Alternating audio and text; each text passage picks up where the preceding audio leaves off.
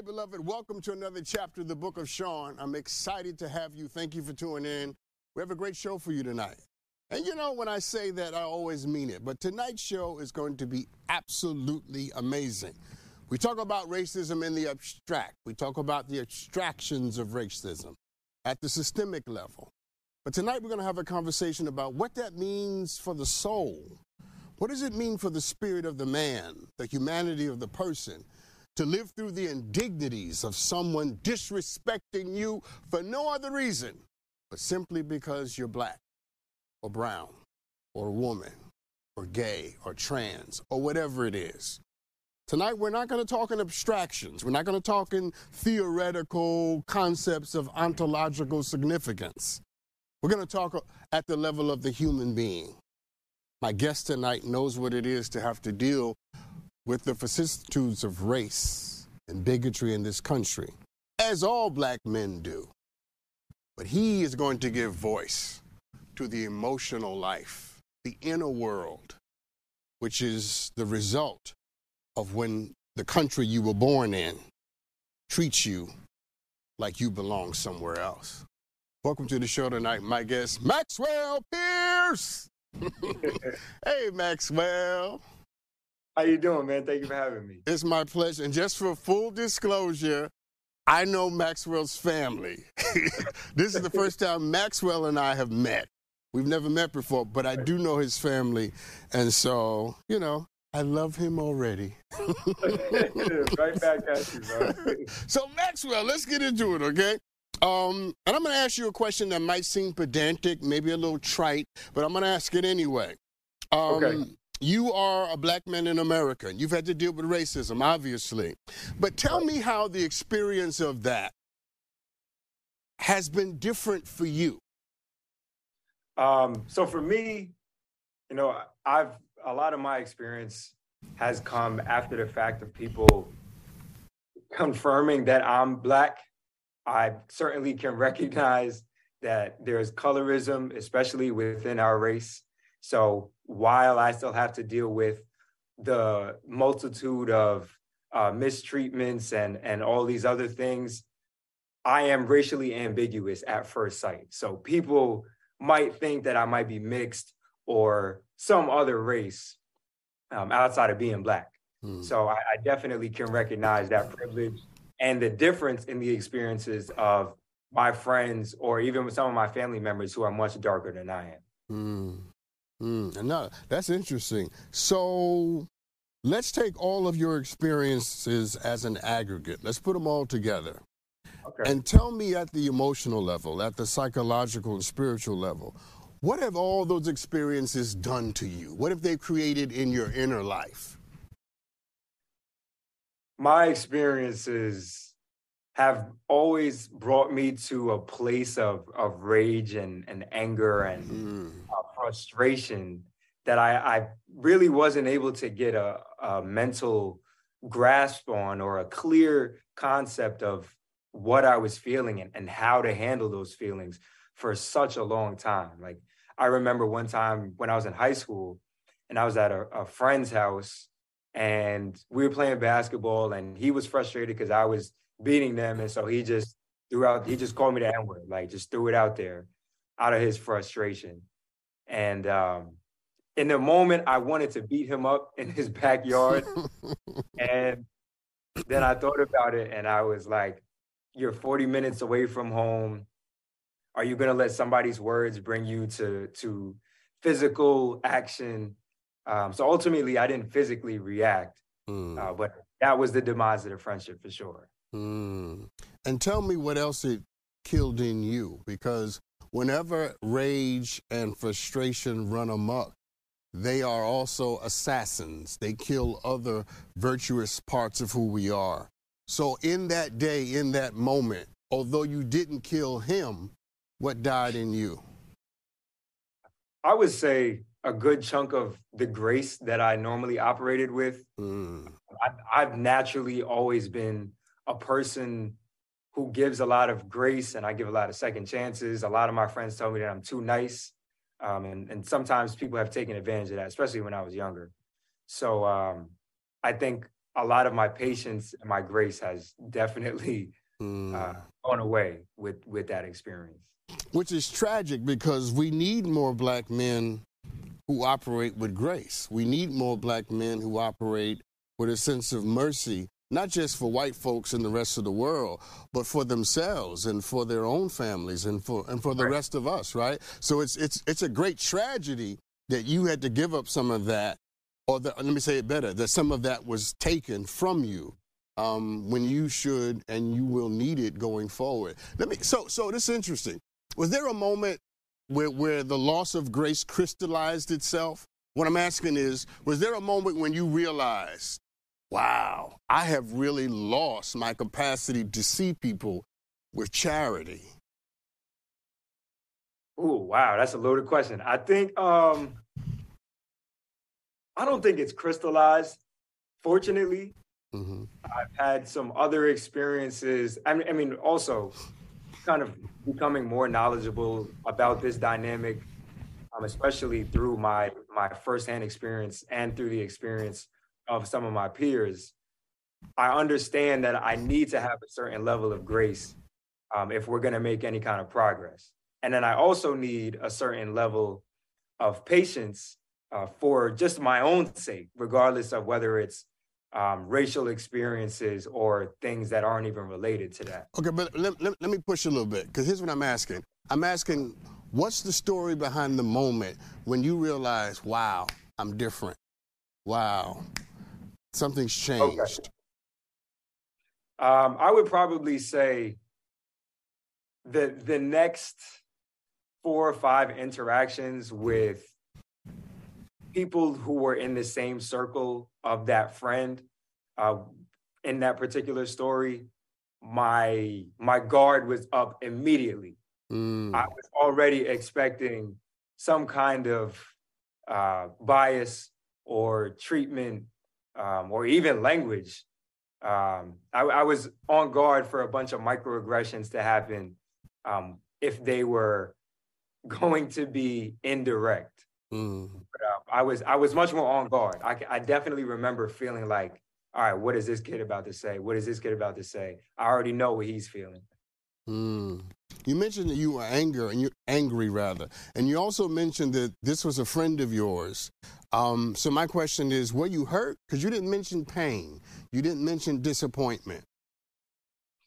I don't think there was as much disappointment as I thought there would be. And maybe that's because from the little knowledge of the racial dynamics, or the little knowledge that I had about the racial dynamics that would be at play once I stepped out into the world, kind of took whatever percentage of disappointment away. When that happened, I think it was more so a wake-up call that I was not exempt from that, regardless of how much lighter I am than some of my friends and family members. Okay, but that's perfect, but I'm going to push. And that didn't disappoint you? It didn't hurt you to know that you're not exempt, that you are as much an N-word to some people as the rest of us? You gonna tell me there was no disappointment? No pain? No, I think there was disappointment. I'm like, come on, Maxwell. No. I think I was disappointed that it was somebody that I used to call a friend. For the reasons that you just mentioned. I also felt some kind of disappointment. But a significant part of me was like, you should have known. And so that's kind of the balance that creates the disposition that I had towards that particular experience. Which, and I'm glad you said that, because this is a teaching moment. Because whenever you do you should have known, or, man, this is on me, what you're doing is the work that somebody else should be doing. Exactly. Yes, yeah. You are taking onto yourself responsibility for something that you're not responsible for, which is how we deal, wait for it, with the pain. Are you with me? That makes 100% sense. Talk about that. Talk about how that makes sense for you right now. So I think, and it's so funny because as the receivers of racism of disrespect, of all sorts of mistreatment. We do most of the heavy lifting in terms of how we are finding the quote unquote solution. It's really not a solution, to be honest. It's just like a Band-Aid fix for us to move past those things. We're the ones that are running back the experience dozens of times in our minds, like, well, I could have acted this way, or maybe if I acted differently and limited the kind of person that I am, or didn't show these certain parts of me, that I wouldn't have had this experience. But in fact, that's not how it's supposed to go. We shouldn't be limiting or giving a different version of who we are for the sake of dodging any sort of mistreatment from people. That's definitely not right. Yeah, no, it never is. And it certainly was not right in the instance that you're speaking about with me right now. But it is a common pattern of how we respond. It is a common survival strategy that you take upon yourself, sort of the responsibility to know better, when the truth of the matter is knowing how to respond to someone calling you something that degrades and humiliates who you are is something you should never have to know better about. We should live in a world where you have to know better in that instance. But the reality is we do. Let me ask you this. What role rather does fear play in any of this? Fear is such a significant piece of this whole landscape, because fear is what, for me personally, has driven my decision to address it or not address it. Fear has gotten in the way of me addressing things in the professional space, in a friend's space, for the following reasons. In a professional space, if I address this, I run the risk of losing my job. I run the risk of being demoted, which in turn jeopardizes my livelihood. In a friendship circle kind of space, it runs the risk of me becoming even more embarrassed, of me being misunderstood and losing friends. And so for a while, a lot of these experiences produce so much fear of those consequences that I just decided I'm just not going to address it. Yeah. And yeah. I'm glad that I'm at a much better point now. Yeah. That is a very significant point that you just made, the whole relationship with fear. We're going to come back to that. Before we take this break, you had an incident happen with you in your professional life that was extremely rooted in racism. Talk about that for a little while. So I am a player for the Harlem Globetrotters. This is my 5th year. 2 years ago, I was on live television doing an interview, and essentially I was showing some basketball tricks, and pieces of fruit were thrown at me, one of which was a banana. So for anyone who doesn't know, there is a long, deep history of throwing bananas at Black athletes. It's happened in soccer and hockey. And to give a little bit more background about just this racist trope in general, I'm a New Yorker. I grew up going to the Bronx Zoo. In the early 1900s, the Bronx Zoo had an exhibit where a man by the name of Oda Benga was captured from Africa and brought there to be put on display with literal monkeys in this cage. People from all across the world traveled to see Oda Benga in this cage and would literally toss him monkeys, toss him like he was a monkey. Yeah. And so this is like a direct example of the comparison or the implication of Black people. So Maxwell, slow down for a second. There's such a deep... Maxwell, hold on. Because I want to just put the connections in their proper place. So when this happened, you immediately emotionally associated this whole moment with you with the history of the trope, of bananas and monkeys and athletes and the gentleman that you mentioned. So for you, you were triggered by this. Is that what you're saying?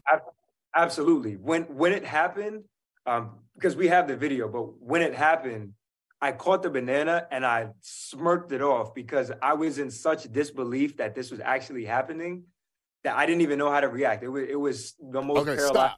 Stop right there. Stop right there. Because this is beautiful.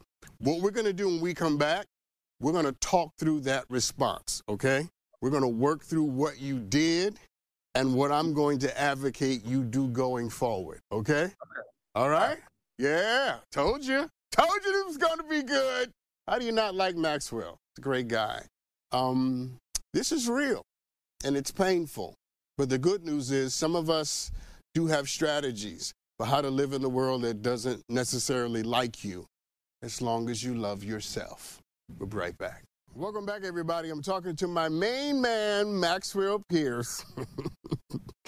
We have a history. I mean, I know his family. I know his cousins. They're all friends of mine.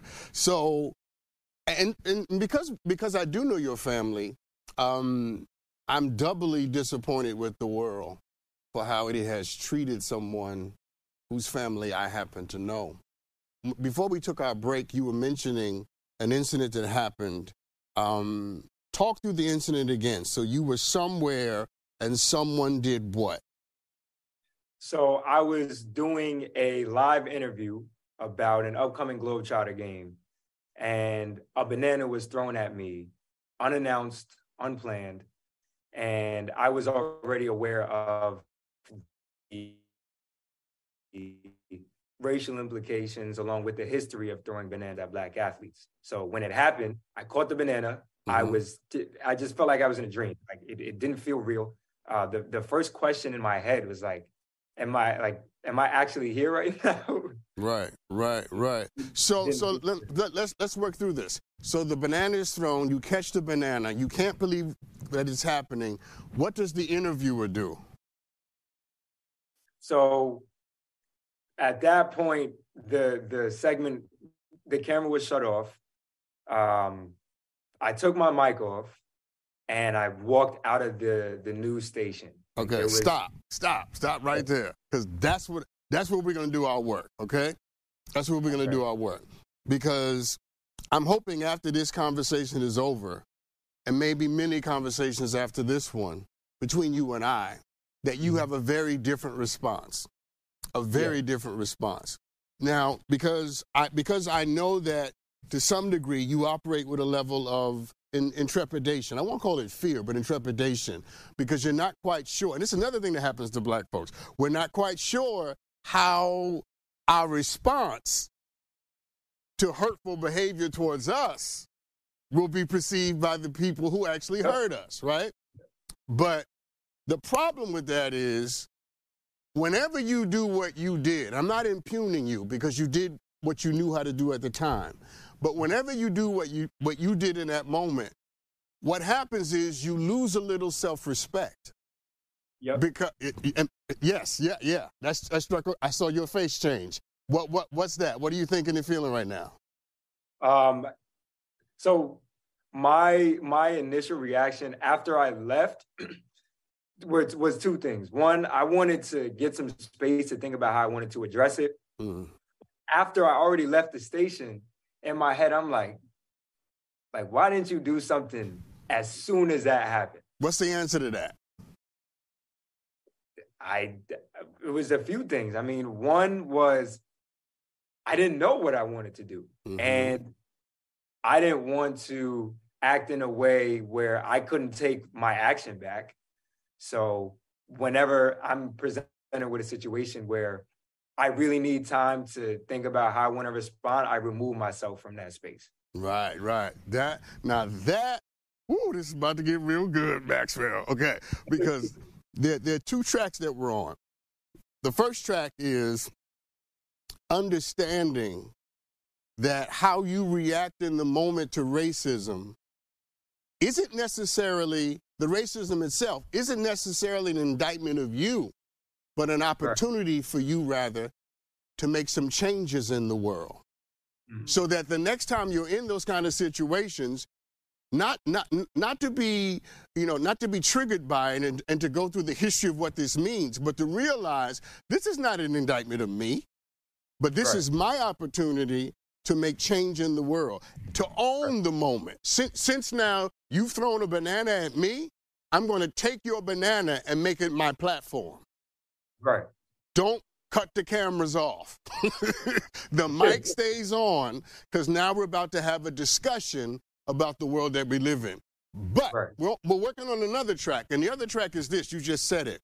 Tell me your history, your personal history, with feeling like an outsider or feeling like you didn't always belong. Do you have a personal history with that? I definitely have a personal history of being non-confrontational. So I think that is probably like the biggest piece of the foundation for the reason of why I decided that I need to get myself out of this space, because I need time to process and decide how I want to react. Now, you skillfully avoided my question, which is good. but I'm not going to let you get away with it. And the answer is not an indictment of anybody in your life. It's not an indictment of anybody. But I'm going to bet all the money in my pocket against all the money in your pocket that you have a history with feeling different, not always at the center of the thing, because that's where being non-confrontational often comes from. Am I right?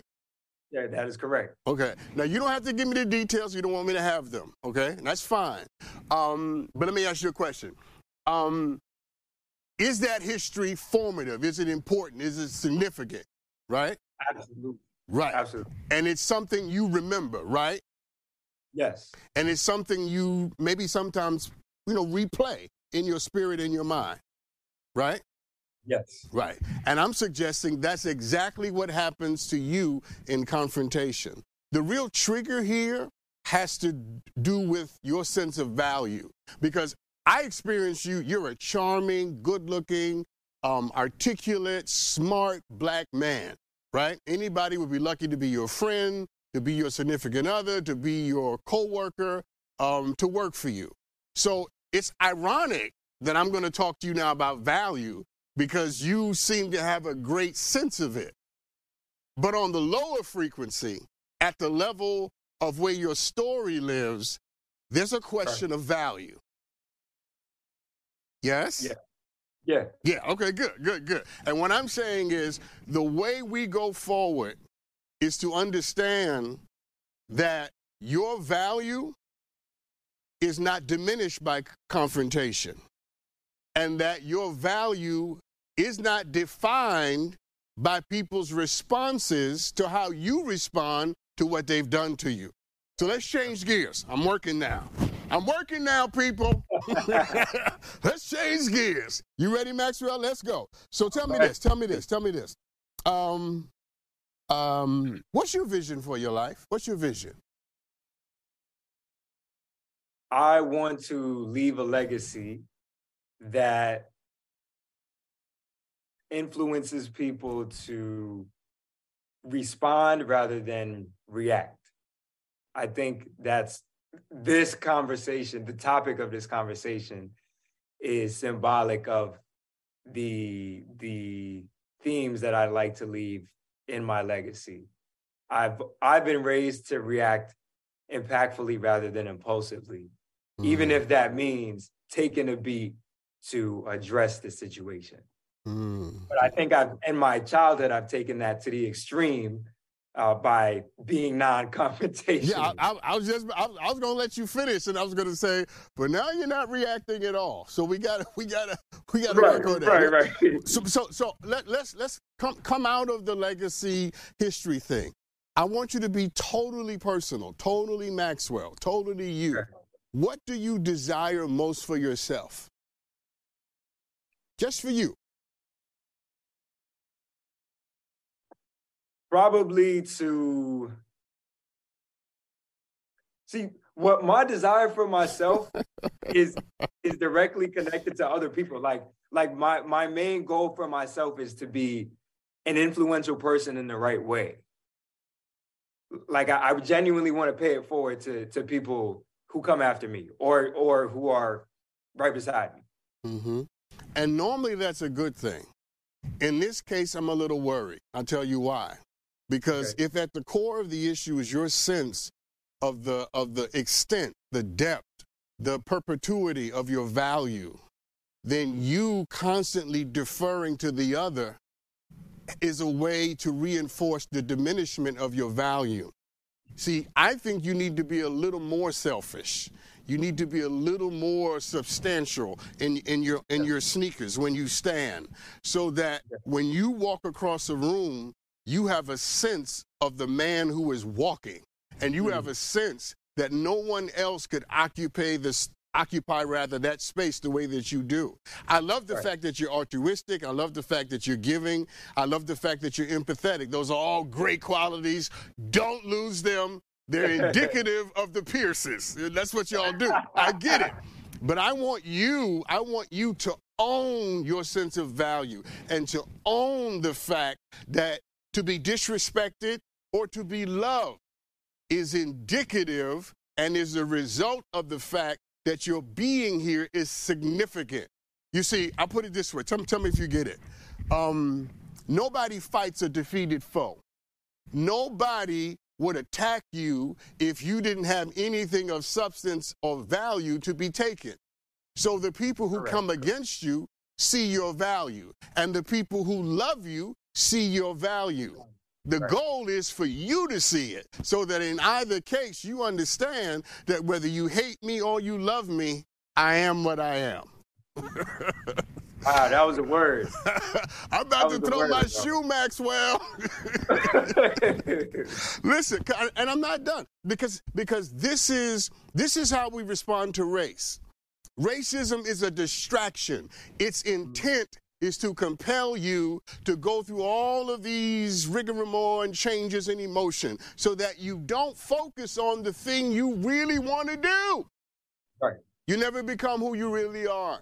And I'm saying the only way you avoid racism being a distraction while at the same time making the world a better place is you see every opportunity of slight, every opportunity of hatred as an opportunity for you to show the world that you are better than how anybody treats you, that you are better than the condition in the country you were born in. You follow what I'm saying? Absolutely. So when I say that, before I take this break, what comes to your spirit when I say that? A new sense of how to further communicate these messages to myself and to my friends who constantly ask me questions about how to deal with this stuff. What I've found in my experience in the last 2 years is a lot of my close friends ask me, like, how have I been dealing with this? What steps have I taken to kind of process? And what is really produced from that experience. And sometimes I have a decent answer. Sometimes, it's a little bit of a struggle, but, now it's a little bit clearer as to, like the direction that I need to go in. Okay, do me a favor before we take this break. Matter of fact, let's do this. We're going to take a break. I'm going to keep you, okay? So I want to role play with you. And then after the break is over, I'll let you go, okay? Okay. We'll be right back. I'm going to role play with him because I want to walk through what the response should be, at least in my opinion, when someone begins to ask some of the questions that people ask him. I'm going to have him ask me the question. Wait till you hear the answer. We'll be right back. Welcome back, everybody. I'm talking to Maxwell Pierce about his journey with race and bigotry and all the things that it stirs up. So, Maxwell, let me say this to you, because I want to just, before we do this role play, I think I feel obligated to say something to you about the time in your life when you did feel excluded or whatever the word might be. And just to be clear, everybody watching has been there. I've been there, you've been there, Juan over there has been there, everybody's been there. Here's the thing people need to learn about rejection or exclusion, is that most of the time at the moment when we were rejected or excluded, we were rejected and excluded by people who had no power to accept us in the first place. Mm. That we wanted to be accepted by people or to be seen by people who had no vision, Right. who had no authority. And so the hard work, you ready for me? The hard work is to forgive yourself for wanting to be included. Mm. Your face changed. What was that? That makes sense. I mean, like, when I think about most of the friends that I had in middle school, or more so elementary school, but most of those friends who I wanted to be in the space of, I haven't been friends with them since 2 years after knowing them. We don't align in any way. I know of them still, but we don't align in any way. And I think my vision of what was attractive to me, what spaces were attractive to me at the time, was juvenile. And so looking back now, it makes complete sense that, like, why would I want to be around that kind of person in that kind of space? Yes, so but hold on, because you're using a little bit of condemnatory language towards yourself. See, at that age, it makes sense. You didn't know. You're in sixth, seventh, eighth grade. What do you know? I mean, everybody wants to be a part of something. So it's not to say, you know, boy, I was a meathead for wanting that. It's to say now I no longer need that. That's the difference. Correct. You follow me? Yeah. Because when you can say I no longer need that, then the next time rejection happens or somebody throws something, it doesn't trigger in you an internal narrative that says, oh, there it goes again, or there it is again. The same thing that happened in the seventh grade here. No. You kill that narrative when you say, you know what, I forgive myself for even wanting or needing that. And I decree and declare that that's not who I am anymore. And I don't need you to say yes to me because that's my job. Right. So that's how we deal with exclusion. That's how we deal with it going forward. And that's going to allow you to respond not in fear. And to say, I'm not necessarily worried about how you're going to respond to my response to what you did to me. My obligation to myself is to have a response. And so going forward, what I'm going to encourage you to do is to make sure that when you feel disrespected, I'm not saying you go crazy, you know, cuss people out, turn over the Gatorade, you know what I'm saying, kick people in the mouth. I'm saying, but in the moment, in order to honor yourself and to respect yourself, you say, no, wait a minute now. We going to deal with some of this right here. Now, some other parts of it will wait a couple hours, but this part we have to deal with now. Because the more you see yourself do that, the more you'll understand yourself to be greater than the infraction. And that's what I want you to get most. You are greater than the thing that's triggering you. Right. Yeah. All right. Let's do this before we take this break. Let's do some role plays. We'll do some role plays, Maxwell. So give me some of the questions your friends ask you that can be, you know, difficult questions and questions that are uncomfortable when you're an African American in America, and they may not be. Go ahead. So the most frequent question that I get is, how are you dealing with experiences, with microaggressions that are constantly happening, whether they're in the workplace or outside of that? To which I respond, a better question is to ask yourself why microaggressions keep happening. It is not my responsibility to report back to you my responses to them so much as it is my responsibility to make you responsible for the fact that I have to deal with that. And you should not be comfortable that we live in a world where you get to ask the question and I'm responsible for answering the question. The truth of the matter is, I only have to deal with microaggressions, not because black folks haven't tried to change the world, but because more white people haven't done it. Next question. Wow. What else did they ask you, Maxwell, before I let you go? How the next most popular one is probably, how have you dealt with your experience on that interview when the banana was thrown? Well, of course, this would require knowing some of the content of your life, Yeah. but I'll put it in my context as if I was answering the question. Okay. The way I've dealt with it is to put it in its proper place and to put it in its proper perspective.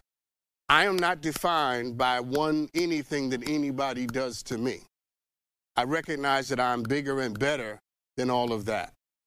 But I do understand that I live in a country and in a world where my race is problematic for people, that who I am and where I come from, my history bothers people.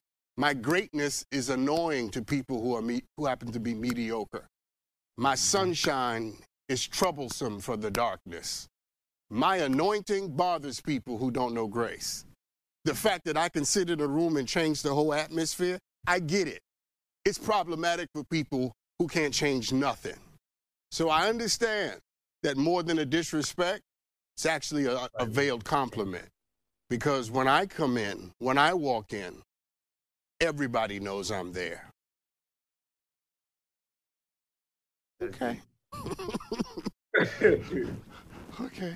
That's how I would answer the question. See, you know what I'm getting? I got to take this break and let you go. But you notice I never back up. I'm not on my back foot. I'm not backpedaling, explaining, shuffling, jiving, and making the historical argument. No, I lean forward. And I lean forward because I'm Annie Sue's son. Come on, Maxwell, don't get me started. I lean forward because I know who my mama is. I know who my grandmama is. I know who, you know what I'm saying? That's why I lean forward. And I sit up in the chair. And if you want to engage me at the level of my pain and disrespect, be prepared to get the best of me. And that's what I want you to do. That's powerful. Ooh. My man Maxwell, we're going to stay in touch, all right? Absolutely, man. Yes, sir. Yes. Listen, man, thank you for being on. And we'll talk real soon. When we come back, everybody, I'm going to do an aha moment from this conversation. Maxwell gave me a few aha moments. I'm going to share them with you. Told you it was going to be good. Welcome back, everybody. Good conversation, right? Great conversation. Maxwell Pierce. Very interesting. I got some aha moments from it. Vicente, play the bumper.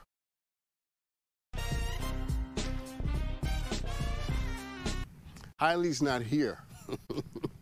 So, listen. People love to do things, and they will continue to do them to you as long as they know that what they're doing has the power to affect you, has the power to unsettle you and make you back up. But the moment you learn how to absorb the infraction and transform that energy into the kind of energy that you want to lead with, is the moment you teach people explicitly and implicitly how they should and should not treat you. You can't stop people from throwing things at you, but you can do something different with what they throw after you catch it. You see, the moment people realize that they don't have the power to break you down, and they don't have the power to knock you off your square, that you are so studied and centered and grounded and rooted, that even in the flash of light or the blink of an eye, you can take what they meant for evil and work it for your good. And that's what I was trying to give Maxwell tonight. Learn how to take what they mean for evil and work it for your good, so that you understand that people will never treat you the way you actually deserve to be treated. They only treat you the way you allow them to do. And I'm hoping that he goes forward and I go forward and all of us that we go forward clear that we're not who we used to be. We love who we are. And if you're going to come into our lives and be in our space, be prepared to wear sunglasses, because we're prepared to shine. Let's do some Ask Dr. Sean. Vicente, play the bumper. All right. You guys always send me amazing videos. Take a look at this one. Hey, Dr. Sean. My name is Nate from San Francisco, California, and I need some advice. My teenage cousin just became pregnant, and her mother kicked her out of the house. She is asking to come live with me, and I'm unsure if I want to get involved. What do you think? If you don't want to get involved, then don't get involved. No, it's just that simple. If you don't want to be a part of this, then don't sign up for something you're not ready for. Because then you will resent her, you will resent yourself and the situation. It's okay to tell people that you can't do something if you're not emotionally, psychologically prepared to do it. And this is the kind of situation where you got to be all in, because you got a minor who wants to stay with you and will depend on you and who will need you for guidance and all of that. And if you're not ready for that, and you get to not be ready for that, by the way, because this is not your child, then the best thing to do is just be honest and be deliberate and clear. And to explain to, I think you said your cousin, that this is not the right season, not the right time, and I'm not the right person. But I'm willing to do everything that I can to help you find the right place, the right season, and the right person to help you with this. I'm willing to help and support, but I can't be what you're asking me to be right now. Honor yourself with the truth of your limits. There's some people who might say, well, you're supposed to jump in because it's your family. And that's how people end up falling out with their family. That's how people end up not liking being at home in their own house where they pay the bills. Because you allow people in rather out of obligation and duty, not out of a sense that this is what I want to do. Anything that you do because you feel you have to do that you don't really want to do won't flourish. Only the things that you plant with love and desire and commitment will bear fruit. If this isn't where you are, then be honest about it. Because your honesty will serve her more than you allowing her to stay in your house and you don't really want her there. All right, someone emailed me this question. Let's take a look at it. My boyfriend and I have been together for 6 months. When I asked him if I could spend Christmas with him and his family, he said no. Should I consider this a red flag, or was it too soon for me to ask him? Okay, I don't consider this to be a red flag at all. And I do consider 6 months to be on some level a little too soon. I don't like the fact that you felt you needed to ask. I don't like the fact that you didn't wait to be invited. I don't want you to either appear needy or to be needy, because your relationship is not with his family, it's with him. And if the relationship is going along well, and it's only been 6 months. I know that in some his generation over here, young folks, millennials, Generation Z, 6 months is 20 years, but it's not. It's not even a year, okay? And there's something commendable about a young man who says, no, we only been together 6 months and it's too soon. I'm not comfortable. See, respect his honesty and don't punish him for telling you the truth. You follow what I'm saying? Because you will be teaching him to lie to you in the future. You asked, he answered, you didn't like the answer, and you have a right not to like it. But put that answer in perspective and realize you're dealing with someone who's not necessarily hiding something. He's hiding his family. He just doesn't feel you're there yet. And he has a right to feel that way, in as much as you have a right to want to be there. That's what a relationship is about. Two different people coming from two different perspectives, having two different sensibilities, trying to come to a common agreement. The fact that he said no is not a red flag for me. In fact, it shows a little integrity, that he can be clear and honest and direct. He doesn't do things out of obligation. He's clear about the fact of what he wants to do and what he doesn't want to do. And he's man enough and loving enough to tell you. I want you to no longer have the need to ask those kind of questions. All right? Okay, let's take a break. When we come back, we're going to do some Here's What Doesn't Make Sense. Welcome back, everybody. So we have a little segment around here that we call Here's What Doesn't Make Sense. Play the bumper.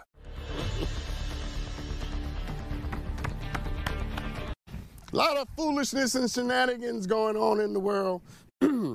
Here's one about an Arizona polygamist, not to be confused by a Utah polygamist or a Montana polygamist. Why is it that part of the world has a lot of polygamists? But we won't discuss that. Check this out. Cult leader Samuel Bateman apparently has 24 wives, most of whom are under the age of 15, including his own daughter. Yes, you heard me. They're under the age of 15, and one of them apparently, allegedly, is his own daughter. According to the FBI, Samuel Bateman allegedly described himself as a prophet, and that the impressions of the Heavenly Father's will were motivating him to coerce his followers, including young girls, into sexual relations. I don't understand. And this part doesn't make sense. I don't understand why people let other people get up and convince them that they're talking for God, as if God can't speak for himself. You know what I'm saying? How do we uncritically allow someone to act like they're talking for God, and we just uncritically accept it? God told me to sleep with you, so come on. I don't care how much anybody claims to be speaking for God or in the name of God. If it don't make sense, then it don't make sense. And if it ain't right, then it ain't right. I don't care who says that God said it. I'll go a step further. Y'all ready? I don't even care if God said it. If it don't make sense and it ain't right, I ain't doing it. Because I don't leave my mind at home when I go to church. And I invite you to bring your mind with you the next time you sit in a pew or a synagogue or a mosque or anywhere you claim to be around people who claim to be speaking for God. Brothers and sisters, hear me today, because here's a man who allegedly is having sex with a little girl as young as 9 years old, and he's using religion to justify it. This is the problem with religion. I got to go, but this is the problem with religion, because religion has been used to justify abuse, oppression, and everything else. God ain't told nobody to have sex with no child, okay? God has not told nobody to have sex with kids. And if by some chance God ever did, that's the kind of God I don't want nothing to do with. That's not what God does. God has no history of that. Religion is what this man is promoting. He's a prophet in religion. And religion always has an agenda. That is to say, there's always somebody at the center of religion trying to use the principles of the religion for the purposes of power and manipulation. Before white folks came down from Europe and Arabs came from the Middle East, Africans had something better than religion. We had spirituality. That is to say, we had the principles and the practices and the standards of our relationship with God. Maybe we need to get back to that. It's about a connection to the divine and not listening to some man or woman get up and tell us what thus saith the Lord. Anyway, let's move on. Before we go, I got one more for you. Let's talk a little bit about social media. So, check this out. A recent report has described social media as the latest and most popular way for people to secure illegal drugs in America. In a recent report detailed by the Washington Post and the New York Times, it was reported that people are purchasing pills on platforms such as Facebook, Snapchat, and whatever else is out there. And in many cases, they are dying because of the content of the pills. Zach Didier, unfortunately, was one of those people who allegedly purchased pills on social media and ended up dying because of it. We talk a lot about addiction in America, and we should. But what do we do when we talk about addiction to drugs and its connection to our addiction to our phones? What do you do when two addictions come together? We're addicted to drugs and we're addicted to social media and our phones. And now one feeds the other and one informs the other and one allows the other to be even more deadly. I don't have a lot of good things to say about social media, okay? I'm open and clear about that. Social media is not my thing. And as far as I'm concerned, it's nothing more than a more effective delivery system for pornography and gossip. And of course, hate. And not that there's anything wrong with pornography, by the way. Or gossip. You know, a little gossip ain't gonna kill nobody. But there is something wrong when you can't put your phone down long enough to realize that there is a greater and bigger problem living and lurking around your life. And that problem is the addiction that we have to whatever it is we happen to be addicted to. We don't just have a drug problem in America. We have an addiction problem. People right now watching, we're going to make confession. Some of y'all are addicted to TikTok. You're addicted to sugar. You're addicted to carbohydrates, addicted to alcohol, addicted to sex, addicted to attention. We have an addiction problem in this country, and now social media allegedly is facilitating more deadly results because of it. Most of the people that you know don't have a sense of their own value. So we use food and other things to fill us with the things that food can never fill us with. We use drugs and barbiturates and alcohol and weed and everything else to take us somewhere that those things can never take us. We turn to sex and social media, and pettiness and anger and other things to fill us. When the truth of the matter is, you came here full. You're already full. If you know someone who's struggling, check on them. If you know someone who's exhibiting addictive behavior, be concerned about it. Because they might not just be on social media to see a video. They might be on social media to get something that might be deadly. Love each other enough to care. And by all means, be good to yourself. I want to thank Maxwell for being on tonight. He was an amazing guest. Had a great time talking to him and, by extension, talking to you. Remember who you are. Don't let people back you up. When you sit, sit up straight and lift your head up. And anybody who comes for you better know they're coming for all the people, all the ancestors that were here and support you. Be good to each other. I love you. Yes, I do. See you next time. Bye-bye.